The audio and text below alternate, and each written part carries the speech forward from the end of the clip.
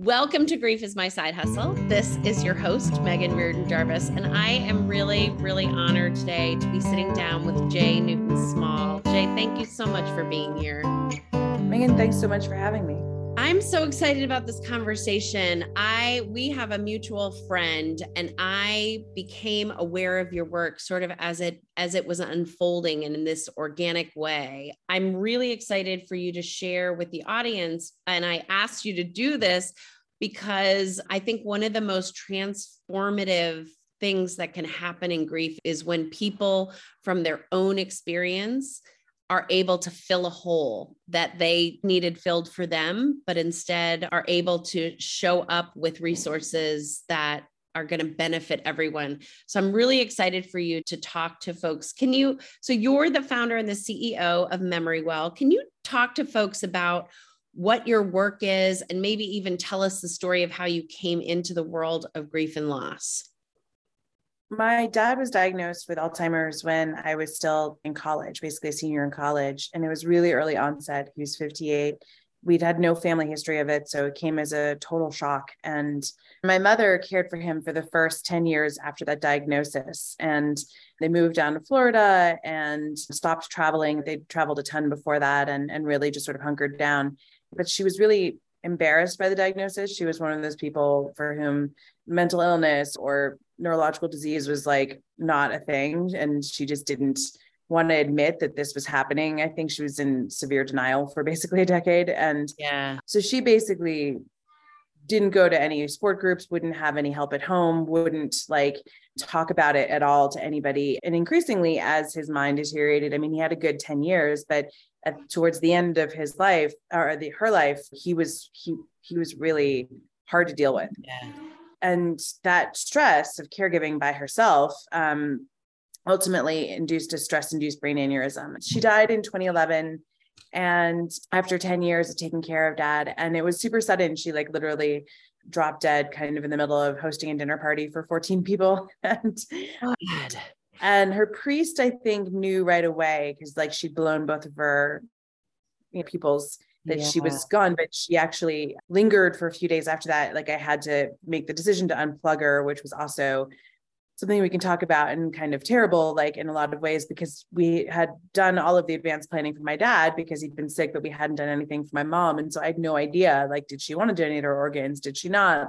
What extreme measures did she want taken to her life or not? And I just had no clue what to do there. And so it made her death and her passing, I think, all the worse. After that, I became my dad's primary caregiver for the last 5 years of his life, and I brought him up to DC, had him with me for a while, then moved him into a community. And it was ultimately my experience caregiving for him and trying to transition him into his second community when he was actually he got super violent for 1 year, that I ended up writing down a story, and it really transformed his care for those caregivers. And that was the beginning of Memory. So first of all, that story, one of the things that I do with folks is I do a lot of writing from early grief so that they can do what you've just done, which is give a manageable narrative around an impossible story. But that story that you just told is a pretty extraordinarily heavy, from a daughter's perspective, story. So I just want to honor that. And even as you were talking about, can you tell us about MemoryWell? Can you tell us, when you say, and that is how it began, tell us what it is and what does it do?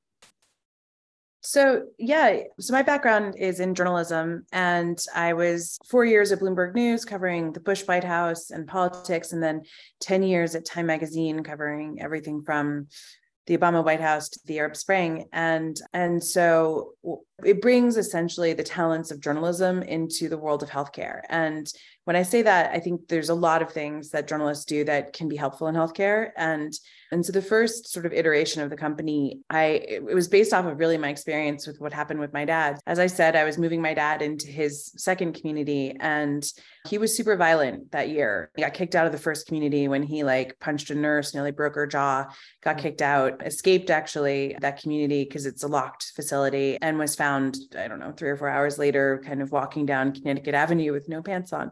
Thank God it was summertime. And so I needed to move him to another community. There weren't that many, frankly, frankly, that would accept violent Alzheimer's patients. And the ones that did were pretty terrible. I was lucky enough to find one. It doesn't really exist anymore. It was called Copper Ridge, out in like sort of rural Maryland. And at least the former, it got bought, and it's just been like, it's a very different entity than what it was before. But it was essentially a research facility that was started in conjunction with the National Institutes of Aging and Johns Hopkins. And they had on staff neuropsychologists who were there 24, like all the time. And they would do brain scans of the residents there to understand the progression of the disease and understand which parts of their brain were lighting up with different sort of, I would say, symptoms, but I guess it's more just like the way that they were acting. And so he came into that place pretty sort of violent and upset. They asked me to fill out all this paperwork, which anyone who's ever put somebody into a facility knows that this paperwork is like overwhelming. But and there's the banking section and the medical history section, and that's fine. But then there was this whole section on biography, which I was like, this makes no sense to me. Who is ever going to read 20 pages of handwritten data points for like the 100 residents in this community? And so instead, I handed in the form blank and I just wrote a story down. It was like one page. And I really plastered the community with it because I wanted them to get to know him. And he was pretty nonverbal at this point. Already he was like at that point, 12 years into his diagnosis. And so he couldn't really speak that well anymore. He couldn't introduce himself. And I wanted them to know him. And the story really transformed his care. Not only did they remember it, they told each other about it, they were delighted by it. Two of his caregivers were Ethiopian, and they'd had no idea that my dad had lived in Ethiopia for more than 4 years early on in his career with the United Nations. And they would sit there for hours and ask him what it was like to work with Emperor Haile Selassie and what the Empress was like and what his time in Ethiopia had been like. And Dad loved it because he still remembered Africa from the early 20s at that point, even if he didn't remember like last week or last month or last year. Right. That was really the first story that we told. And then we became essentially, MemoryWell became a company of storytelling. It's such an extraordinary description, right? Because I know those forms, and those forms are like, did anyone in your family ever have cancer? Did anyone ever have a high cholesterol? You can look through those questions to see that really they're trying to get a medical picture. But essentially what you're describing as a journalist, which is if you want someone to be interested in the cause, which in this case is your dad, they have to care about the cause. It's to garner the interest, there has to be a human connection. And so you wrote in a one pager, it sounds like, the salient points of why people would care or want to connect or ways to connect with your dad. And it sounds like it made it much easier for the caretakers to see him as a human and a man and to connect to him. Absolutely. And I think for me, when you have advanced Alzheimer's, it's just really hard for him. It was really hard for him to introduce himself, to explain himself, to think, to tell those stories, to look at somebody and say, oh, are you Ethiopian? I lived there.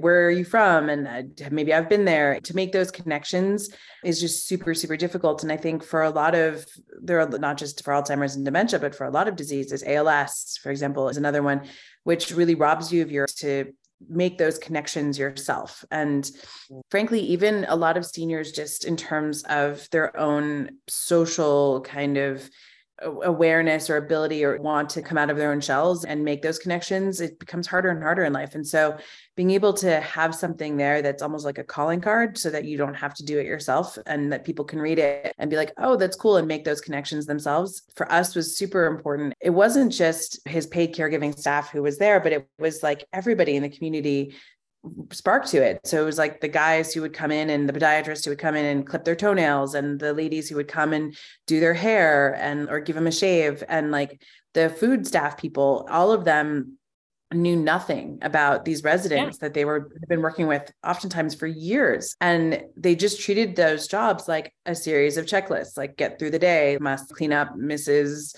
Kane's, like the food that she throws on the floor every time, must like do X, Y, and Z. And it really transforms those jobs in a lot of ways when you can make those connections and have conversations with people who otherwise are almost non-conversational. The other thing that I'm thinking of, which may be just sort of like a secondary benefit, is that culling someone's salient stories down into a one pager is also just a great way to sort of their lives, that as people are getting older, and I do want to talk to you about how do people do this and when should they do it, and what do you guys advise with that? But I am just thinking about all the stories that I can't ask my parents. When did that happen? Who was that? What relative was that? That's a much more detailed story. But I could imagine if there were grandchildren or other generations, that this one pager would be a pretty extraordinary thing to be able to extend even to your friends, saying this is who my dad is. It's a really lovely way of getting to be able to know someone, I think, that doesn't maybe just stop with the caretakers. Yeah. So we found that the stories, because they're brief and they're only one page, really sparked a lot of questions, particularly amongst families. We actually created the ability to do timelines around the stories, in large part because so many people were like, but wait, what about this? And what about that? They would want to ask questions and be like, but Grandpa, tell me more about your service in World War II or Korea, or tell me more about like your early days. That they just, because I think so many times grandkids don't even think of their grandparents as ever being young. And there's a way to collect that. So a place where families can come together and collect all that information, put that in one place, and then eventually print it into a book if that's what they wanted to do. And so that was like the first business that we started. And I think the image of it was really lovely. And I think to some degree it's still really needed in this world. But then of course, COVID happened, and the ability to do these stories, the abilities to get into these communities, to even do them virtually, because you need staff there to facilitate the virtual interviews, and staff were just so overwhelmed. Everything just sort of collapsed at COVID. And so that whole sort of the bit side of the business kind of just went away, unfortunately. Yeah. So tell us about how MemoryWell is supporting and helping families now. How do people come to you? What are they coming for? And are interviewing with you? Are they coming through a website? How does it work now? So now we work directly with Medicare Advantage plans, who are sort of insurers, and Medicare Advantage is sort of private insurance that you can opt for instead of Medicare if you so choose. And it's the way that the government has really incentivized aging in place. And so because Medicare itself doesn't offer any kind of in-home care, Medicare Advantage plans do offer that as a benefit. And so plus a lot of other benefits. So we're offered through this. And so we still have some story side of the business where we work with hospice and palliative patients through insurance plans, essentially, sometimes through providers. Like we work with Capital Caring in DC. We also work with Prospero Health, which is an in-home palliative care sort of division of Optum. But basically it's a natural inflection point when people sort of reach the stage of palliative or hospice to think about their life story, their legacy, what they want to leave behind, what they want to tell their loved ones. And so we still do those kinds of stories. And that area has been a lot less disrupted than the assisted living skilled nursing area where we once had been. But the main part of our business now is really helping Medicare Advantage plans just reduce churn. And so writers have two talents. One is writing, the other is interviewing. And so we help seniors when they've signed up for a plan, just get to know the plan better. We have a series of open-ended conversations. We ask them about themselves, which I think is something that honestly is really missing sometimes in healthcare, is just listening to somebody about who you are versus what's wrong with you, what's the diagnosis, where does it hurt. It's more of tell us about your life and tell us about your goals and tell us about your values and your hurdles and how can we help. And so we better connect them with their benefits. So if we hear, for example, a woman this happened a few weeks ago, her big goal this year is to finish her granddaughter's quilt ahead of her granddaughter's wedding in September, but she's having a ton of problems with her eyesight. And so we're like, hey, do you have an eyeglass benefit?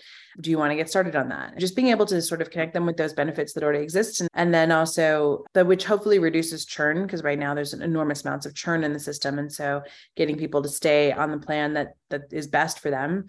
And then also collecting a lot of that data that surrounds them, like in terms of their life outside of healthcare. So we don't do medical data or anything like that. Yep. But do you have problems with transportation or with housing or with food? But we don't ask it that way. We ask it in better ways that are really conversational. So instead of asking somebody, are you food insecure, which is a terrible question that no one knows how to answer. Right. We would ask, tell us about your favorite family recipes or your favorite holiday traditions, and what are your barriers to doing those this year? So The conversations are really easy. Everyone loves them. And at the heart of it, very much the mission of putting the person rather than the diagnosis or a checklist in the center of care, and being able to sort of translate that set of information and of who they are back to their payers and hopefully their providers, so that those interacting with them know them as humans, and that they are like treated like somebody that they know, and not just a sort of, this is a recorded call, I need you to finish the survey, please don't hang up, and those terrible kinds of interactions. There's something just so incredibly humane about what you're describing, because again, I'm listening to and sort of overlaying my own experience with doctors and hospice and nurses and visiting nurses. And I think everybody's good intended within their limits, right? And so part of what you're describing is your staff are people who are innately curious, right? They want to know the story and they understand the power of the story.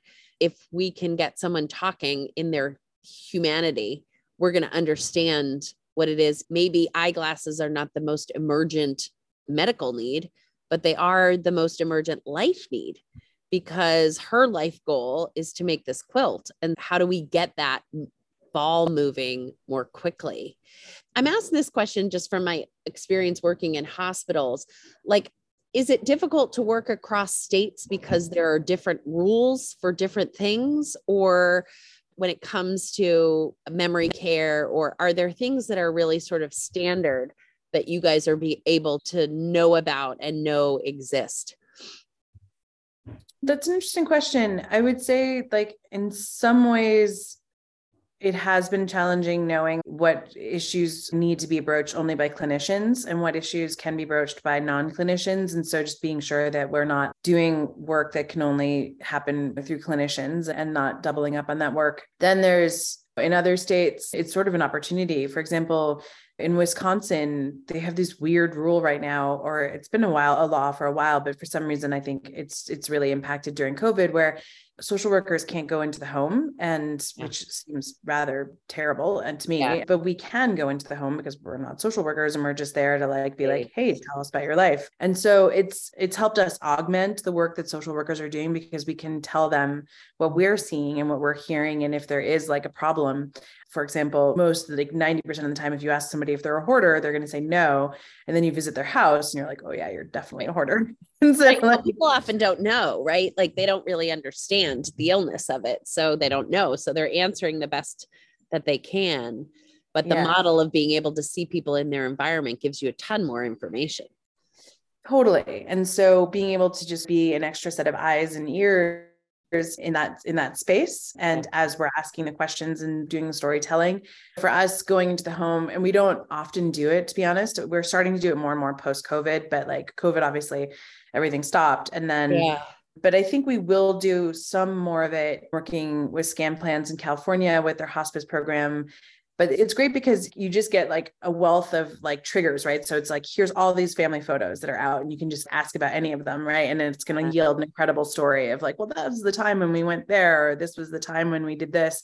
And, or just there's around them, like asking about their art or their books or their music or whatever it is. And so it just becomes like a great place for storytelling, and just a way to convey who that person is and what's special to them and what makes them spark and happy. And that is honestly really important information for caregiving at any point, because at any time, like with my dad, what happened with his story is like, he was so violent and people would say to him, Mr. Small, please calm down. And that's never going to work, right? Like somebody says to you, 0 times has that technique worked. Yeah, exactly. And it would frankly enrage him more when people said that. What did work though, was knowing his story and being like, hey, Gray, which was his childhood nickname, your mom, Clarice, your sister, Cecily, they're coming to visit. Why don't we get you changed? Maybe you can go play golf.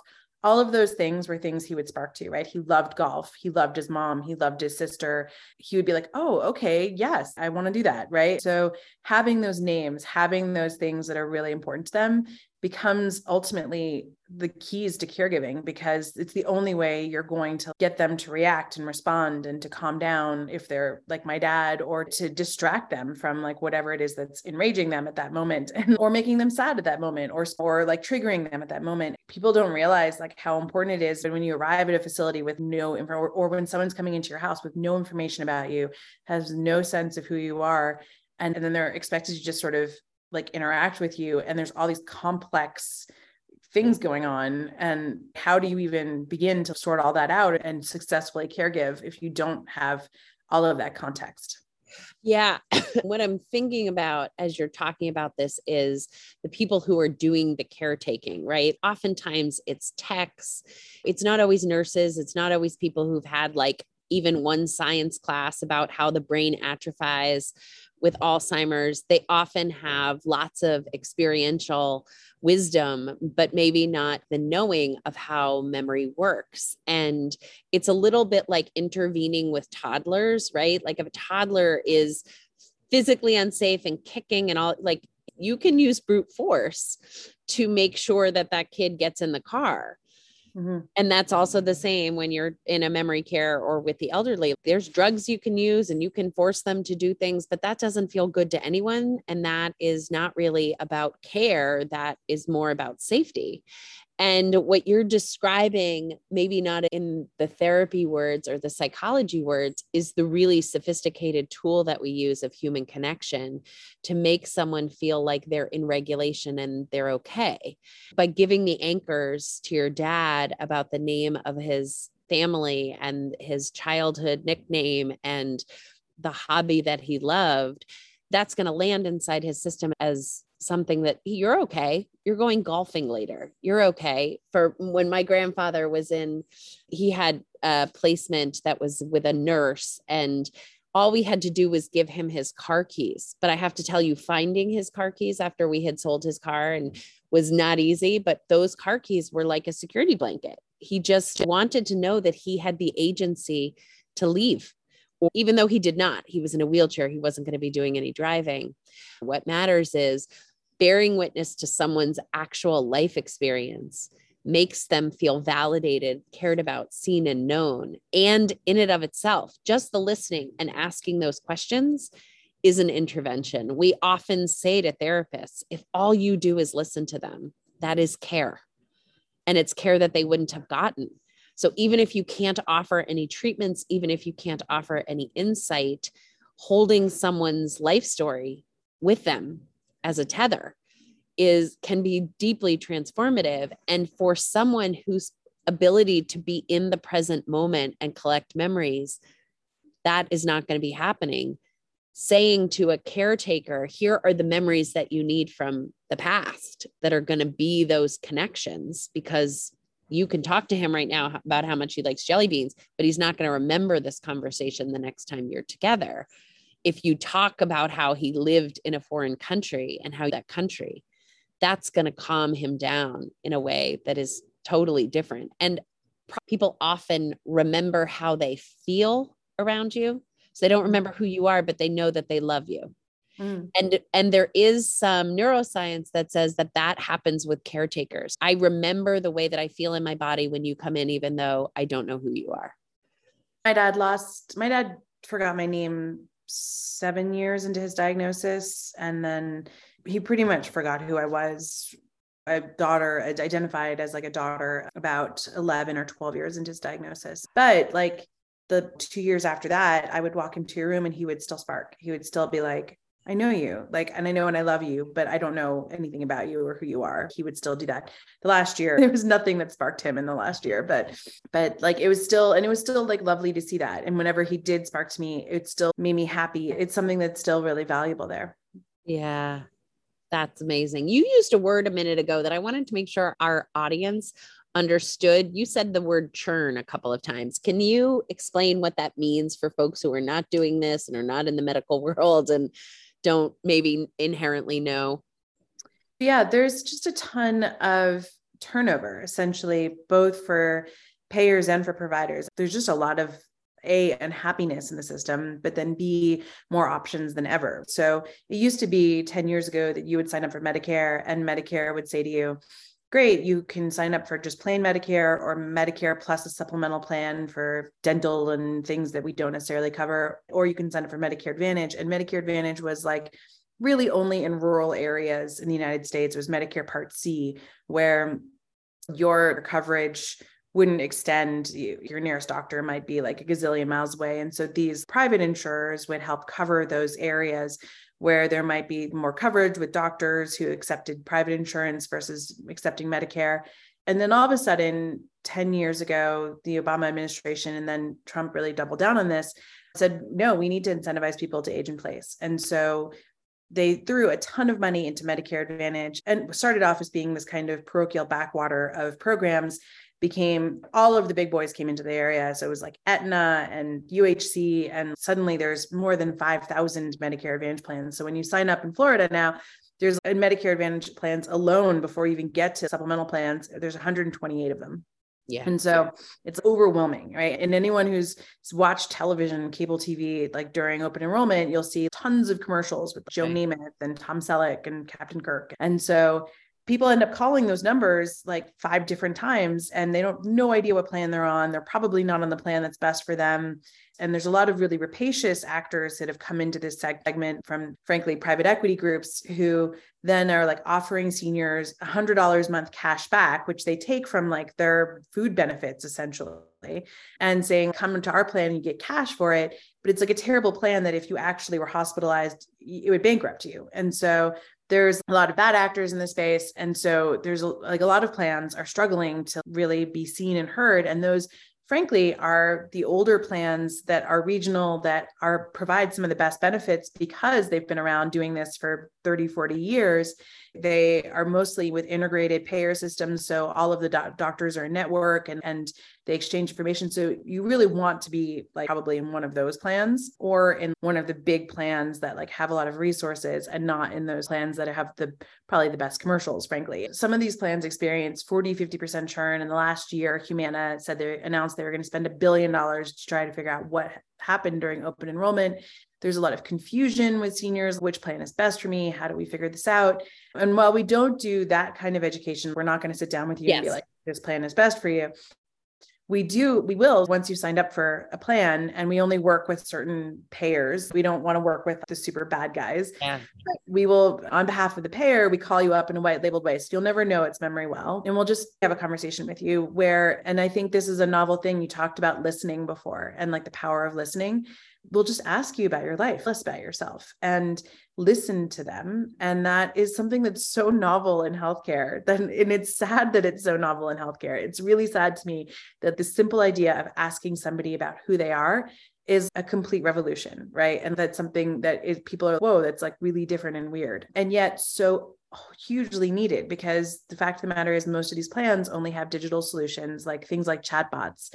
And for a population whose average age is 74 years old, they're never going to engage with that. So having somebody just literally listen to you in a series of conversations and say, all right, tell me about yourself. Tell us about your hurdles. And something like 80%, and this is a statistic that is much sort of debated, but let's say for argument's sake, 60 to 80% of those in Medicare never use their benefits. The fact that they don't know that these benefits exist, don't use them, also really sad, because that is inherently like going to help them, whether it's new hearing aids or new eyeglasses or a gym membership program, or there's so many things that you could get out of those plans and that you could do that they should be doing, but they're not. So just a simple matter of education, I think, is also really important. The idea is just to really, I think, help the plan better understand the needs of these folks, because the plan has all these resources and they're not applying them. And then also help the person be heard and seen, but ideally better their lives by being able to take advantage of things that they've already signed up for. The other thing that I'm thinking when you're talking about it is to feel as though they have some agency. So thank you for answering that question so comprehensively, because I do think one of the things that people find themselves in, both the parent and anyone who is, any children, any friends, any whomever, is the word that you used, which is, it is wildly overwhelming. I don't know. It's like joining the world of competitive figure skating overnight. I don't even know where to get the skates.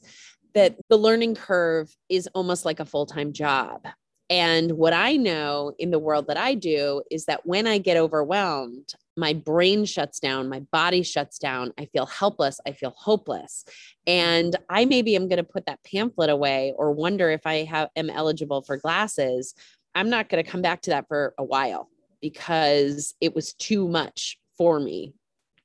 I'm not trying to rant on how we do healthcare in this country, but the privatization of it does mean it's not streamlined and there are lots and lots and lots of choices.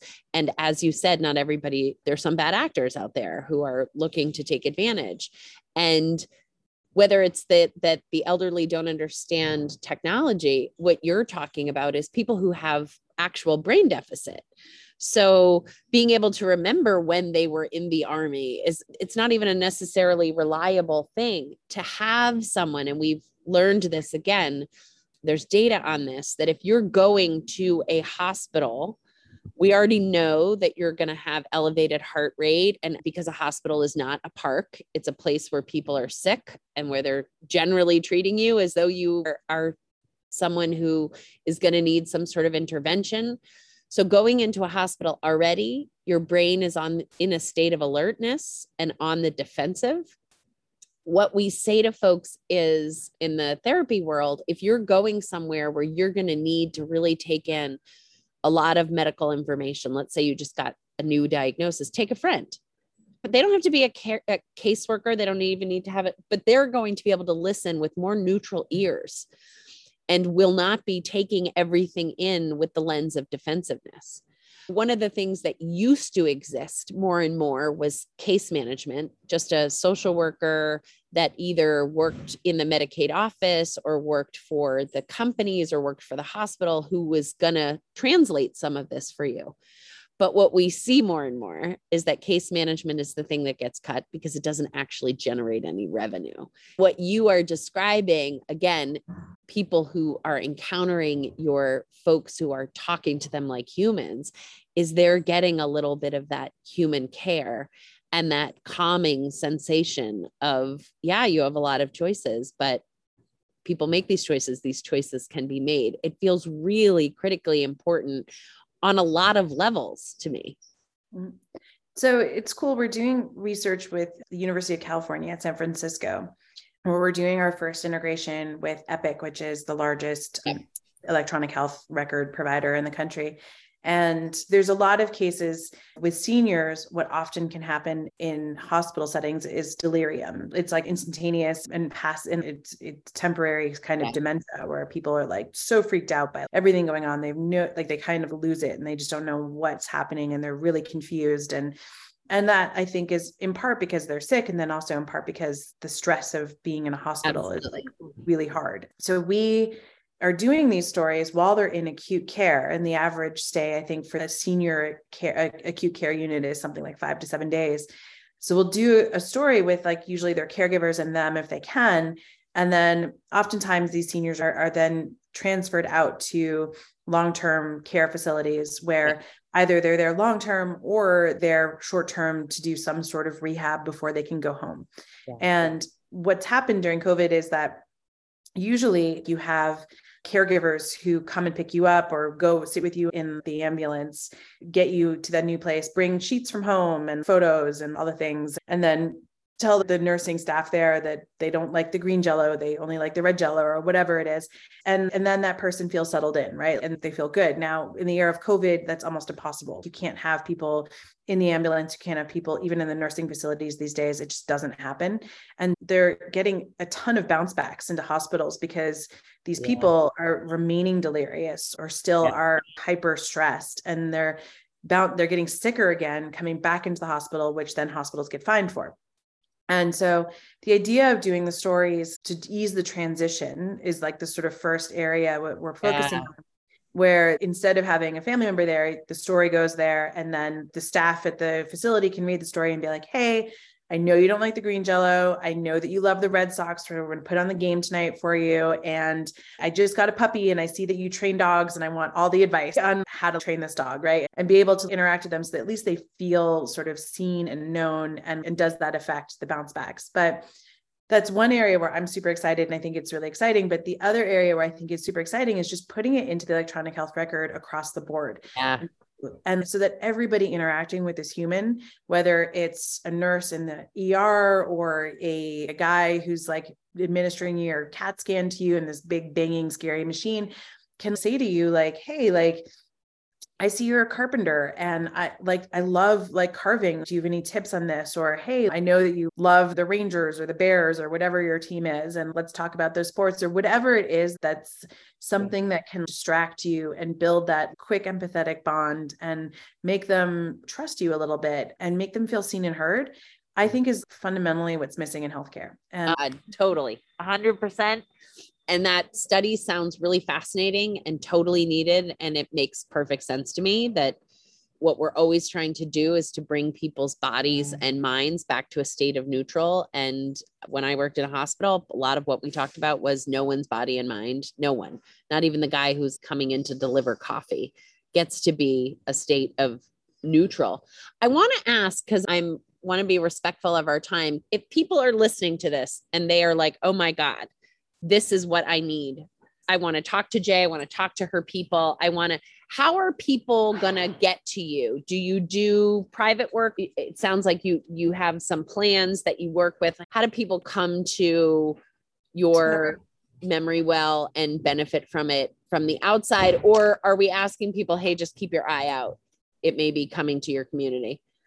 Unfortunately, during COVID, we really moved away from working with skilled nursing and assisted living. And I don't know if that's something we're really ever going to get back to. I hope we do, frankly, but we work mostly with Medicare Advantage plans. And frankly, you wouldn't even know that it's us that's doing it because it's all white labeled. And so it would seem like the plan that's doing it to you. We do direct to consumer stories. We don't market it. We've never sold it, but we can sign up for one, or you can buy one. Essentially, it's really just like family and friends that like, because people hear about us and they're like, can you tell my dad's story? We do it that way, but it's rare that we actually do it. And it's only actually sometimes when we talk about it publicly, like on your podcast, that we would even get people would even know about it to do it. But yes, you can sign up that way if for some reason you're not part of any of the plans that we're working with or anything else about. So, but maybe one thing as people are looking into plans, see if the plan includes, it won't say Memory Well, but it will say something, I imagine, about collecting narrative stories. Yeah. So the benefit that we're working with is really just hospice and palliative. And so right now, the only places where we're working and starting in January would be in California and LA, in DC, in the DC area, and in Wisconsin around like hospice and palliative care. We'd love to expand that. But if you happen to live in any of those 3 states, or those cities, I should say, and you're in hospice or palliative care, then there's a good chance you could be asked if you'd like to have your story told. Yeah. But in knowing about it, you can also ask, do you guys work with Memory? And sort of see if there is because they'll know that us through like the payers and the providers will know us through our name. But generally speaking, once we start to do the work, we would just say, hey, we're here as part of your team with Prospero or your team with SCAN to tell your story. And we wouldn't say it's Memory Well because it got too confusing. People were like, what? There's like a storytelling thing. A lot of the grief and loss work that I work in is one person who's come up with a good idea that then gets foundation funding or something so that they can widen the circle, because it's really difficult for me to see how this would be a hard argument to make, that this work that you are providing doesn't have an immediate, that everyone can see, positive result. Lucky are the folks who get to choose plans that this exists for. My hope for your work would be that this would be a standard of care.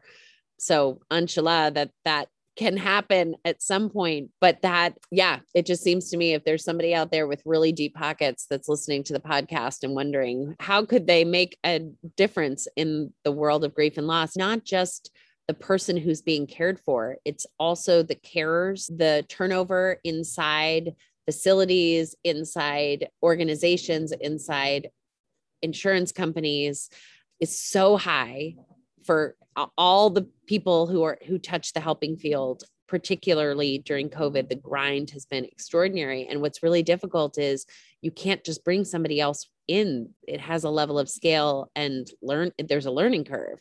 So being able to preserve the caretakers and the folks who are,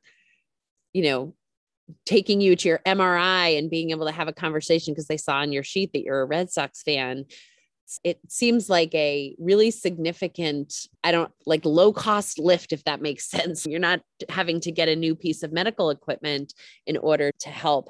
And it seems to me, it also would be really helpful for the families, the people who can't be there knowing if their dad is going to get an MRI, but to know that in his chart, there are ways to help him soothe and calm him down. And it's reminding me of when my kids went to daycare. It was like, what do we need to know about this child? Well, he doesn't eat popcorn. He has to have his blanket with him at all times. And if he's acting out, give him the Legos. Like those sorts of things can really be the difference between an interaction going well and not well. This is such exciting work. I knew I was going to be really excited by this conversation, and I'm sure our listeners are going to be excited about it. And I hope that as it's impacting, people are watching and listening and asking you guys to expand this. It just seems incredibly, incredibly needed and very heart-centered for everybody who encounters it. Thanks so much. Yeah, we appreciate it. It's sort of stunning to me in the first years that we did this. So many people said to us, this is a no-brainer for healthcare. I totally understand. Everybody should be doing this in healthcare. But then immediately they're like, so how do we pay for this? How do we make money out of this? And it's a hard thing because everybody thinks it's necessary, but like we have a healthcare system that's set up entirely around reimbursements and making money and finding a way to have this fit. We've really had to like kind of work at like a business model that now with the Medicare Advantage work we do, everyone's like, yes, totally see the return on investment, totally understand like why Medicare Advantage plans pay for this because they're suffering from so much churn. But it took us a long time to get to a business model where this made sense and still got to like the core of, yes, this still puts the person in the center of care. This still gets that information and conveys it. It's just finding the right way to do it. Right. And I think one of the things that can happen in the world of people who are doing caretaking is that they miss that larger business model. So I'm really hoping that you're thinking and talking about this. There will be really large level change. I'm so grateful for this conversation, and I'm sorry for the chaos of all the noise that's in the back. I feel like we've had every noise, like drills and hammers and police cars and leaf blowers, but real life conversations in the real world. And I'm just really appreciative for this work. Thank you so much. Thank you so much, Jay. Thanks for the conversation and thanks for doing the work. It's really, really inspiring.